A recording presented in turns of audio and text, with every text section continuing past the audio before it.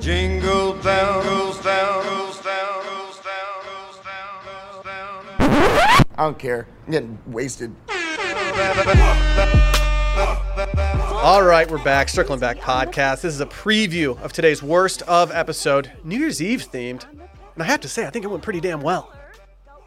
I would say we covered pretty much anything that can happen on New Year's Eve. You want people puking in cups? You want people smashing their faces in? Maybe setting bathrooms on fire? Yeah, no, like the whole bathroom. Like Engulfed in the flames. whole thing. Right. Yeah, like it just maybe But to find out how this happened. A little surprise via Bumble. Bumble I forgot about that. Okay.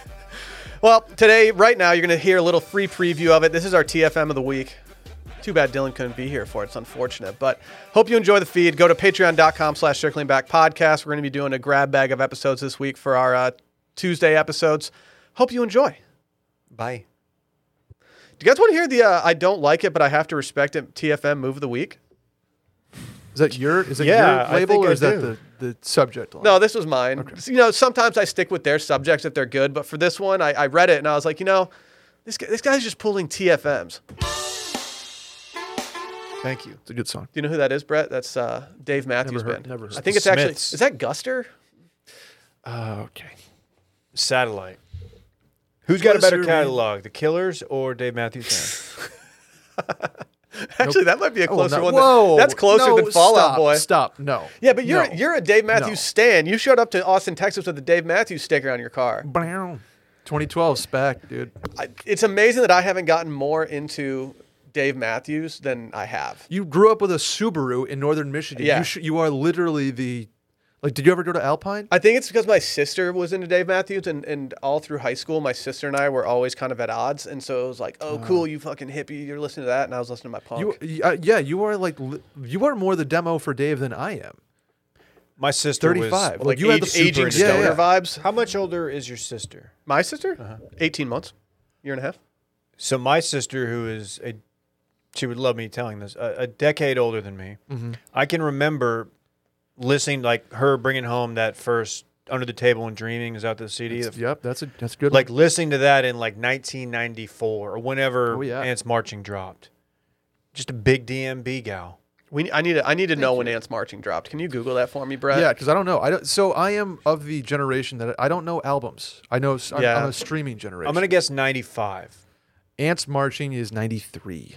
That's way earlier than I would have ever guessed. Remember two things. See, that's so early for me. Dude, she was in her freshman year at TCU. Can you imagine being in college your freshman year when Dave drops? Dude, That's a game changer. Money. Remember for the two dorms. things? Dude, is Cool Adam wasn't even a Ants thought in the Marching, world. Tripping Billies, Satellite, One Sweet World, Minarets, Christmas Song, Seek Up. Typical situation. Man. Celebrate on on the that map. album.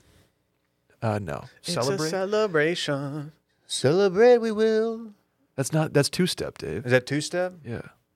It's a good song. That's a great song. Happy New Year to the squad.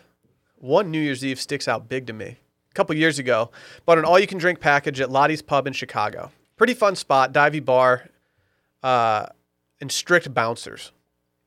Don't like a strict bouncer. Does that mean like from an ID standpoint or like a stop being rambunctious standpoint? Stop being rambunctious, as you will see as this story transpires. Got it. As we get closer to midnight, the tally of drinks is rising for your boy. Lots of whiskey cokes as one does at the tender age of 25. As we get ready for the countdown, cups, no glasses at this bar, of champagne are being handed out.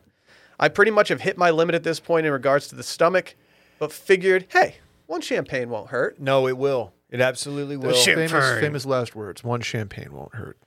There's nothing more underwhelming than being at a New Year's Eve party for the free champagne Dude. passing out, and then you're like, oh man, I'm glad I paid a $20 cover to get like an ounce of champagne. You want to know the last, I think, New Year's party I went to and did that?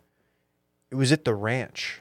I did New Year's Eve at the ranch one time. 616? On No. You know the ranch. on West 6th? Yeah, like Oh, yes. one Davis. of like a bar that I don't think I'll ever go back to just because I've aged out of the demo. I've never been. I'd like to try upstairs, honestly. There's a night. I could see us going to the ranch one night. Yeah. It's never even tossed around as a possibility, A-Town. not even as a joke. Ranch rating? He's never been. It's a little young for you. Never It's more of been. like the 23 to 30 demo. Yeah. Oh, okay. Yeah. But they did the hand out the plastic flutes and Yeah. We're all playing them. Skin flute? Dude, I'm the sorry. last big New Year's Eve I'm party that I annoying. went to, like big one when I was single doing my thing, I think I got roofied for the first time. Ooh. Because I remember playing a drinking game with some dudes that I wasn't very familiar with. And the next thing I remember was the next thing I knew, I woke up and I had X's on my hands, and I don't even remember leaving after we were playing the drinking game. You think somebody popped you a Xanax? I don't know. I think something happened because like I've never had that significant of a blackout when I don't remember driving like 30 minutes to a bar, spending time at the bar, and then not being there. And I wasn't even that drunk. Did anybody tell you like, hey, last night this is what you did? Like, did you get like the full report? Did they have to drag you out of their weekend at Bernie style or what? No, someone said they're like, I actually can't believe that you don't remember anything. That's scary. Yeah, no, it freaked me out. That I don't sounds think like drinking on Xanax. I think I did a whole. I think I did like a whole sober January after that because I was like, dude, that freaked me out. it should. Happened to me. That's my espresso martini story. When I got Just pretty much, and I woke up naked on a random couch. Not good. not good. So he takes the champagne, and now the bouncers at this point in the night are all spread out across the bar looking for anyone that might be doing something stupid. From where we were standing in the packed bar, we had a railing that doubled as a place to drop cups, so we had plenty of empties around us. The countdown ends, and everyone's drinking their champagne, and immediately after I kill my cup, I realize this wasn't ideal given how full I was. I know right away I'm not going to make it to the bathroom, so I look around and I see the bouncer that was nearest has his back turned to us. Taking advantage of this, I fill up my champagne cup with vomit to the very top, and I set it on the railing and head to the bathroom to clean up. This is a gross move. This is a gross boy move. Why did you set it on the railing? Yeah, like you got to Find go. a trash can. Just find any trash can and throw it in there. Any trash can. He concludes by saying, when I come back to our group, the first thing they say was that the bouncer was looking for, quote, who puked in the fucking cup?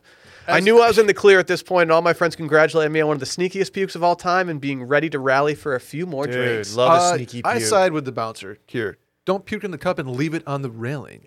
Why don't you just take the cup with you? Like keep the cup low and bring it with you to the bathroom and just throw it away there so you're not the scumbag. Carry it hand over top. No one's gonna ask any questions. Yeah, it's like, no, I got a Bloody Mary, dog. You're like, no, it's a daiquiri. Yeah.